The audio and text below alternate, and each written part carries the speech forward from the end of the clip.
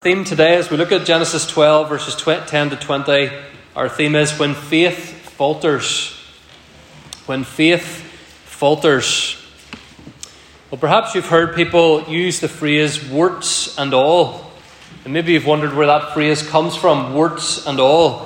Well, it goes all the way back to Oliver Cromwell in the 1600s. Cromwell was about to have his portrait painted by an artist, a man called Sir Peter Lely, and Cromwell told his artist to paint him warts and all. In other words, don't try to make me look any better than I am. This picture should show people what I'm really like, warts and all. Well, in our culture, people often have the opposite approach.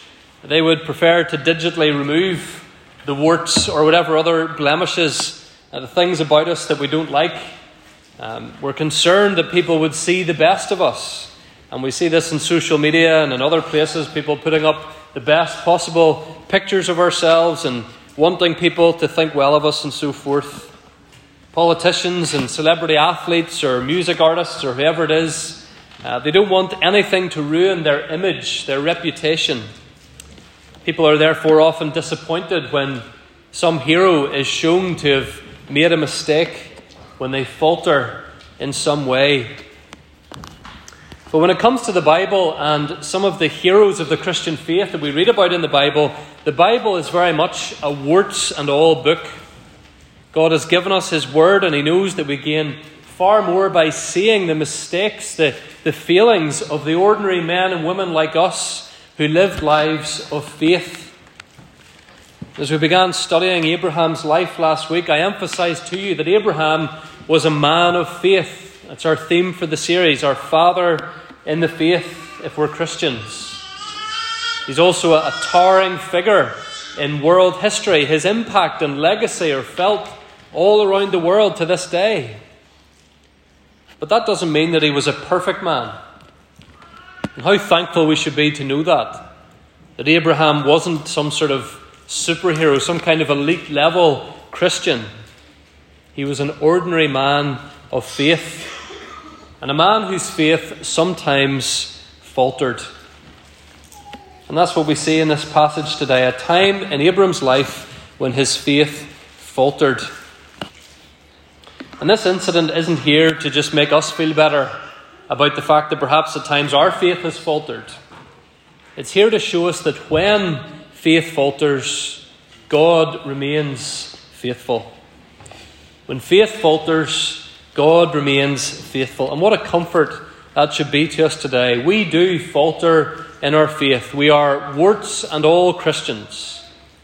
But as Paul says in 2 Timothy 2:13, if we are faithless, He, God, remains faithful. And so we want to work our way through this incident recorded for us in Genesis 12, verses 10 to 20, Abram going down to Egypt. And want to see firstly today that when our problems mount, our faith may falter. It's when our problems mount that our faith may falter. Look at Genesis 12, verse 10. Moses says, "Now there was a famine in the land. So Abram went down to Egypt to sojourn there, for the famine was severe in the land." So it's emphasized to us, not only was there a famine, but there is a severe famine. And we'll think more in a moment about the serious mistakes that Abram makes in this moment in his life. But first we need to recognize that he faced a serious problem. Faced a very serious problem. There is no food in Canaan. No food. And if you put yourself in Abram's shoes, you soon realize that this would have been a shocking problem for him to experience for two reasons. Firstly, because Abraham had spent his life up until now in a land that rarely, if ever, would have experienced famine. I mentioned to you last week how Abram came from the land of Ur.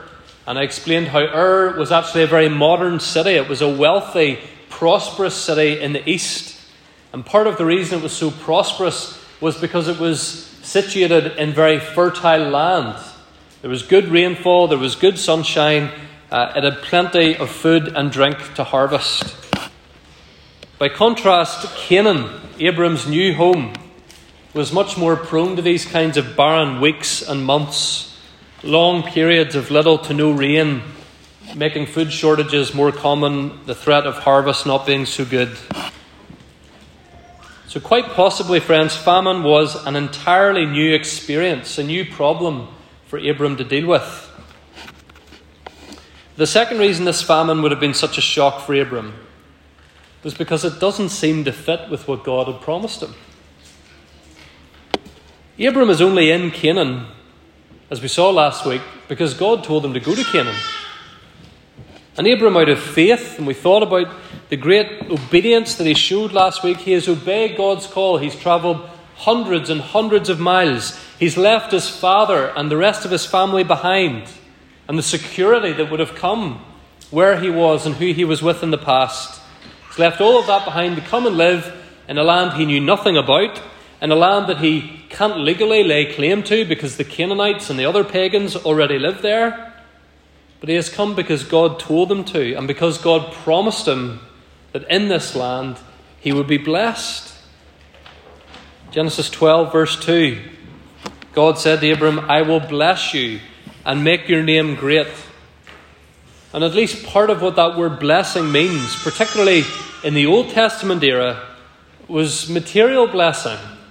That you'll be fed, you'll be watered, you'll be clothed, you'll have what you need. And yet no sooner have we read of God calling Abram and promising to bless Abram than Abram is facing problems. In fact, friends, we could even say Abram is only facing this problem because he has been obedient to God. He's only facing this problem because he's been obedient to God. We're not told that anywhere else had a famine, but the land that God had told Abram to go to had a famine. And perhaps Abram was wondering, why? Why is this the case? Why would God allow this to happen? Why would he call me here only for the land to produce no food? How am I going to be a blessing to anyone else when I don't even have food for myself? How am I going to produce offspring if I can't even eat? Ralph Davis says, sometimes God makes promises and they suddenly seem fragile. They suddenly seem fragile. And shouldn't we acknowledge, friends, that sometimes this is exactly how we feel in our journey of faith, isn't it? By God's grace, perhaps you've obeyed his calling in your life, the calling to become a Christian, a calling to a marriage, a calling to parenthood, a calling to be part of a particular church or to try and minister to or help a particular person, and yet in obeying that call, it's led to problems. Think of a new Christian, for example. Think of they have a newfound sense of joy and hope. Jesus Christ has forgiven my sins. I'm a child of God. I have heaven to look forward to. And then they tell their family they've become a Christian, and their family hates them for it. They want nothing more to do with them. At best, they think they've just gone a bit weird. At worst, they think they're deluded. In some parts of the world today, if you became a Christian, your family will hold your funeral and treat you as though you're dead. Where a Christian takes to heart God's commandment regarding observance of the Sabbath, the Lord's Day, they see the blessings and the promises attached to keeping the Sabbath holy, rest and the joy of fellowship with other believers and an opportunity to minister to others who are in need and the importance of public worship. And so they tell a prospective employer in an interview, I'll not be able to work on Sundays. I'll work any other time, any other day, but I cannot work on Sunday. And the employer says, well then, there's no job for you here. Or they're already in employment and the employer treats them unfairly insofar as they're able and without breaking any laws. Or the Christian realizes that it's because of the Christian convictions that I've taken over my attitude to my work that I'm facing these problems and perhaps even facing unemployment. A young Christian at school, boys and girls, obeys God's call and so doesn't go to the places or take part in some of the group chats or send pictures on some of the social media platforms because they know that some of what goes on in those places or on those platforms doesn't glorify God. 2 Corinthians 6 verse 14 says, "Do not be unequally yoked with unbelievers." Don't just go along with everything unbelievers are saying or doing. What fellowship has light with darkness? And so that young person stays away from those places or those chat groups. But then they find themselves left out, ignored, people sniggering and laughing because you're not part of the jokes. A Christian parent seeks to obey God's call to teach and disciple their children in a godly way. They pray for them, they love them, they provide for them. But a child or children remain unresponsive to the gospel or unwilling to submit.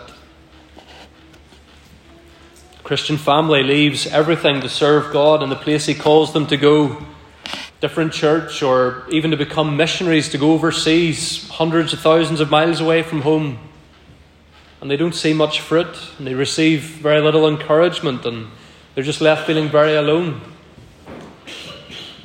And in any of those scenarios, and in many more like them, friends, the thought could be, but I've obeyed God. I've done what He told me to do. I've made sacrifices. And yet I face nothing but problems. Friends, the way of obedience is ultimately, eternally the way of blessing.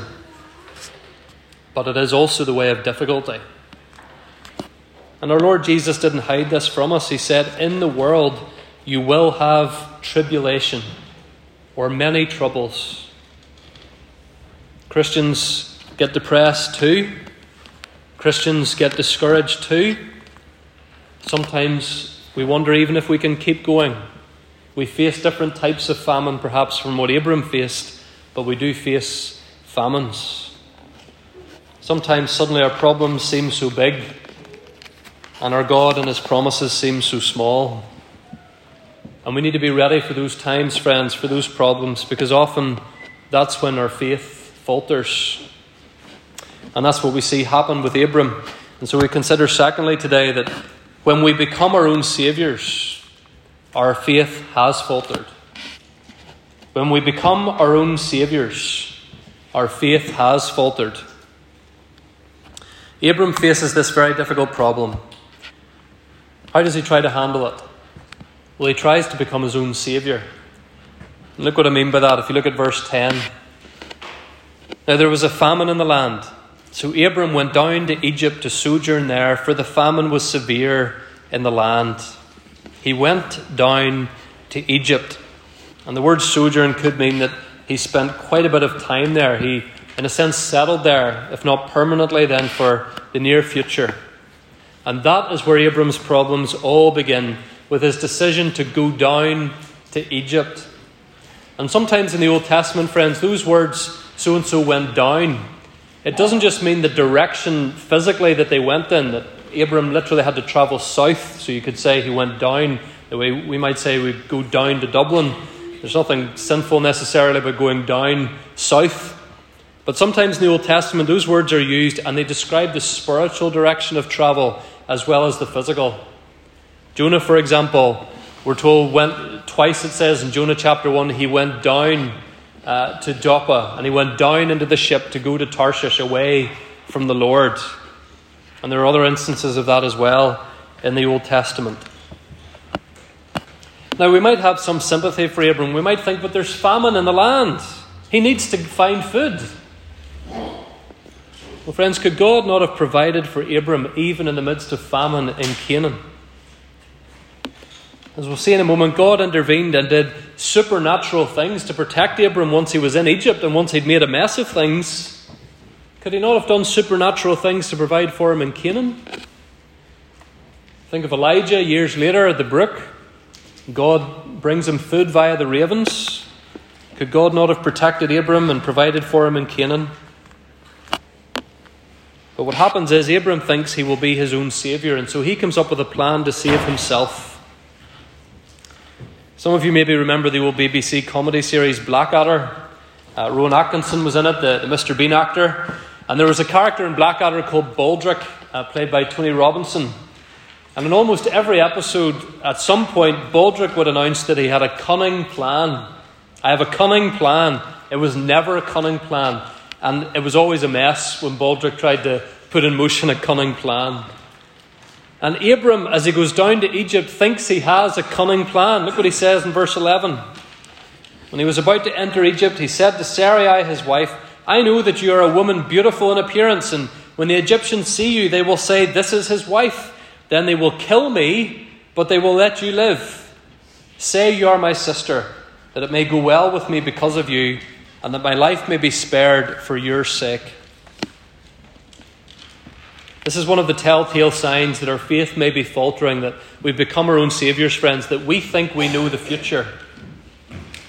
The late Ed Welch, who was a Christian counsellor, he wrote a book called Running Scared, Fear, Worry and the God of Rest. Well worth reading. And in that book he says that when we give in to worry and fear, we see the future in gory detail, or at least we think we do. We think we know how everything's going to turn out, and we think it's going to be the worst case scenario. That person will leave me. That person will let me down. Those people will reject me. I won't get this job. And so we think we need to save ourselves.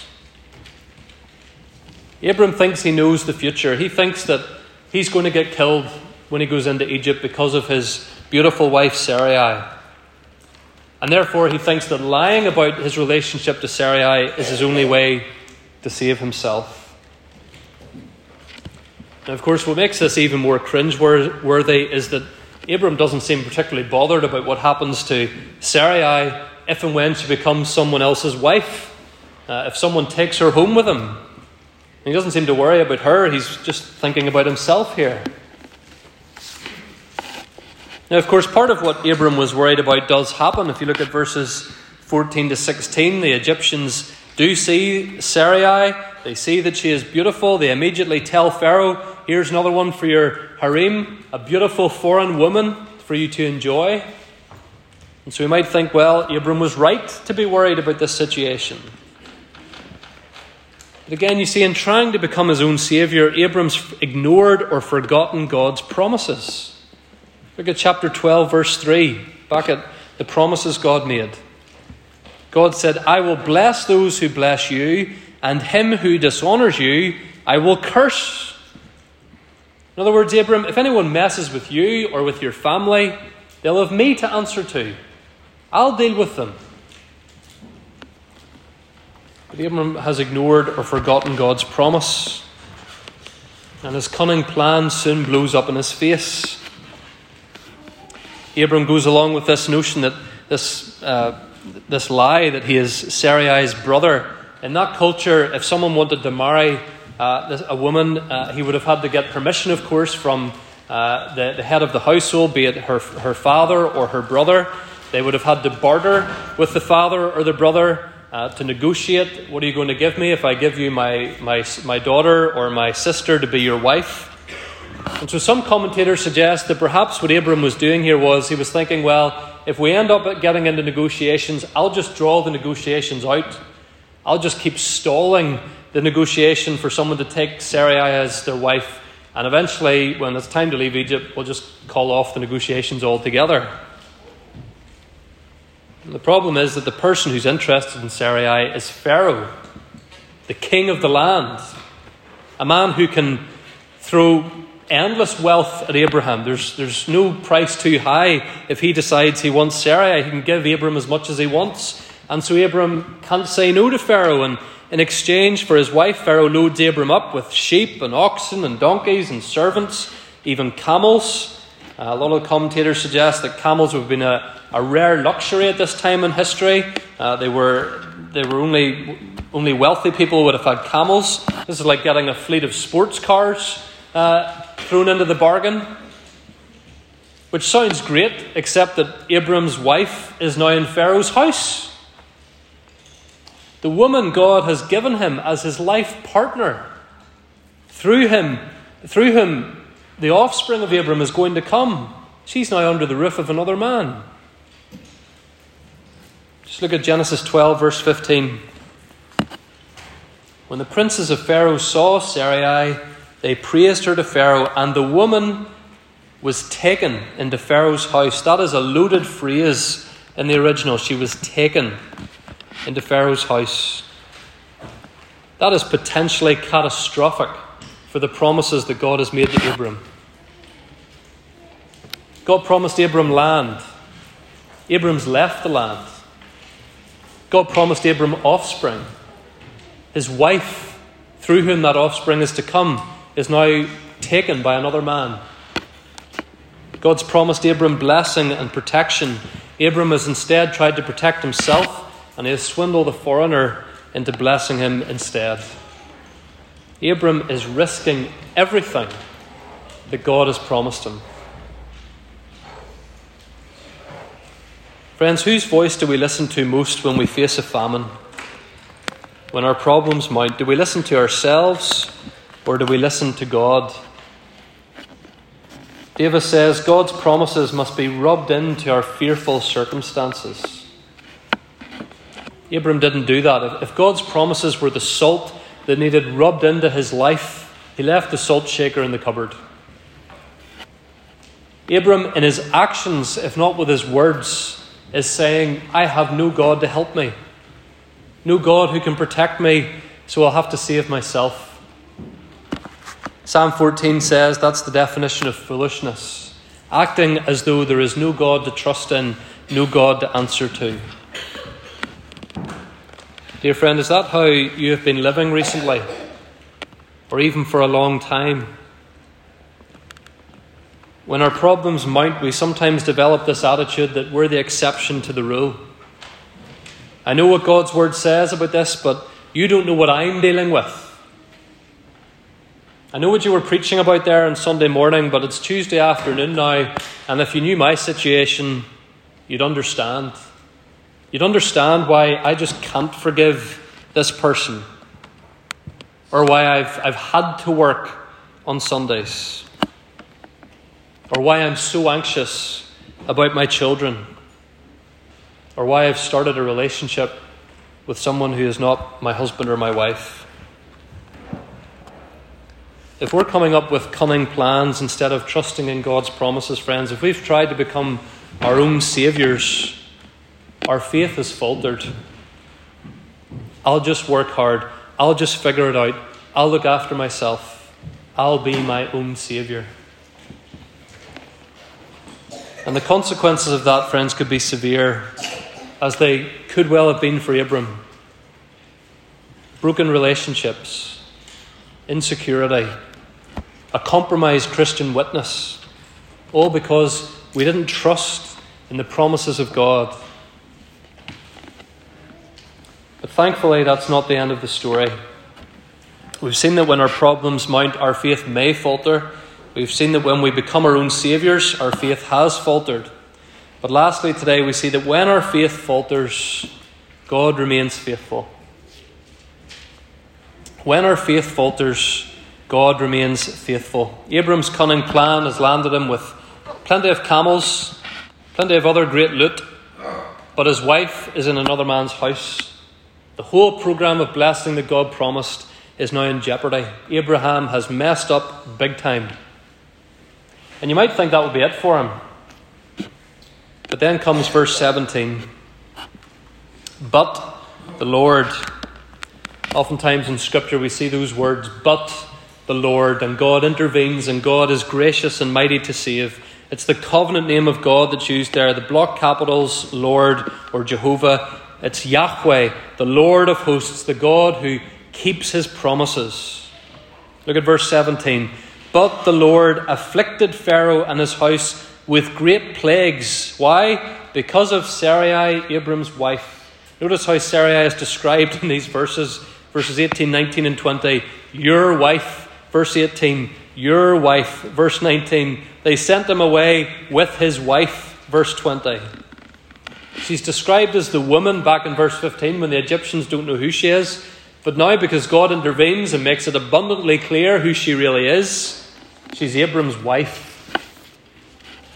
And the word plagues there is used over and over again in Leviticus 13 and in other places to describe skin diseases. And so perhaps what God did here was he He touched Pharaoh and the Egyptians with skin diseases, literally so that they would not touch Sarai, so that her honour is preserved. There can never be any questions in future about any offspring of Sarai. It's interesting, isn't it, how this looks ahead to what will happen in the future when God's people are being kept in Egypt against their will and God intervenes again with plagues to get them out. It's being foreshadowed here in the experience of Abram. But as far as Abram is concerned, friends, here, God's abundant grace is coming through for him again. Here's God rescuing this man who should have known better, who had faltered in his faith. Abram had forgotten God. God did not forget Abram. Abram faltered and God remained faithful. And although God doesn't speak directly to Abram in this passage, I think surely when Pharaoh spoke to him, Abram heard God's rebuke. If you look at verse 18. What is this you have done? Why did you not tell me that she was your wife? Why did you say, she is my sister, so that I took her for my wife? How ashamed must Abram have felt in that moment, friends, to be rebuked. And not just rebuked, but rebuked by a pagan. Rebuked by Pharaoh, who doesn't even know the Lord. And yet is asking the questions that surely God would have asked of Abram. There's a bit of an echo of the fall here.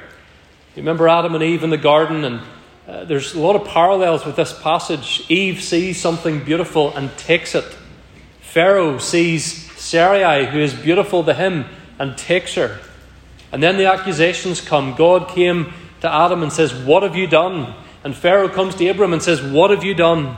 And we're being reminded here of the sinful nature of Abraham, that he by nature is imperfect as all of us are. And he has to, in this instance, take a morality lesson from a pagan. And surely also Abram felt a pang of guilt when he saw the plagues God sent on Egypt. Not just guilt that these poor Egyptians are suffering plagues for something they didn't even know what was going on, but guilt more, friends, because he finally realizes in this moment God can protect and provide for his people any way he wants. The plagues on the Egyptians prove that had Abram stayed in Canaan, God could have provided for him there. He could have fed Abram if only Abram had asked. And so Abram is rebuked by God here. But although he's rebuked, he's also reminded of God's gracious faithfulness. We will stumble and falter in our faith, but God always remains faithful. And Abram recognizes that faithfulness in chapter 13, verse 3. Look what he says.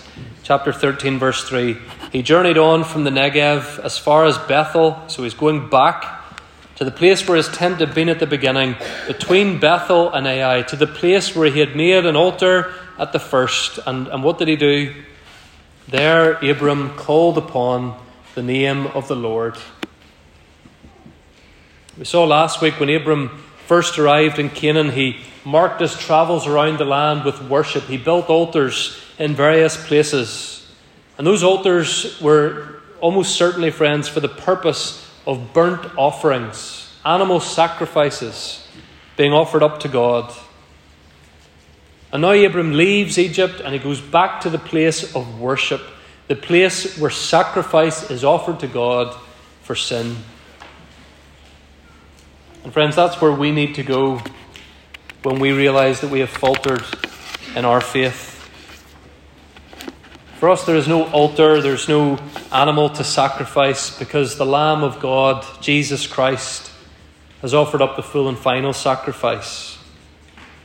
And so when we have faltered, we return to the cross of Jesus Christ in our mind's eye, in our hearts, to the place where we know atonement has been made. 1 John 1 verse 9, if we confess our sins, he is faithful and just to forgive us our sins and to purify us from all unrighteousness. David says, when we fail, go back to the cross. That's where God keeps hold of losers, he says. That's where God keeps hold of losers. That's what we feel like sometimes, isn't it? We realise how foolish we've been. the mistakes that we've made. We feel like fools and losers. We're ashamed. And we are foolish and shameful at times.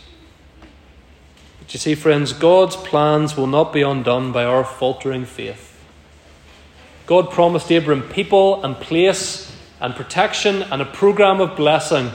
And Abram's mistakes weren't going to undo those promises. God hasn't chosen you this morning because you'll never falter in your faith. He hasn't chosen you because he thinks, look at this impressive person through whom the world can be so impressed, and they have such great gifts that I could maybe borrow and use. Every single one of us are flawed and limited, weak creatures. He has chosen us, friends, so that his glory and his greatness will be seen through us, even sometimes through our faltering faith. When we're faithless, he remains faithful and he gets the glory. And maybe this morning you have been faltering along without faith at all. Maybe you've never come to the point of putting your trust in the Lord Jesus Christ at all. And in a sense, you're a bit like Abraham, and you're a bit like his descendants many years later, the Israelites who were enslaved in the land of Egypt.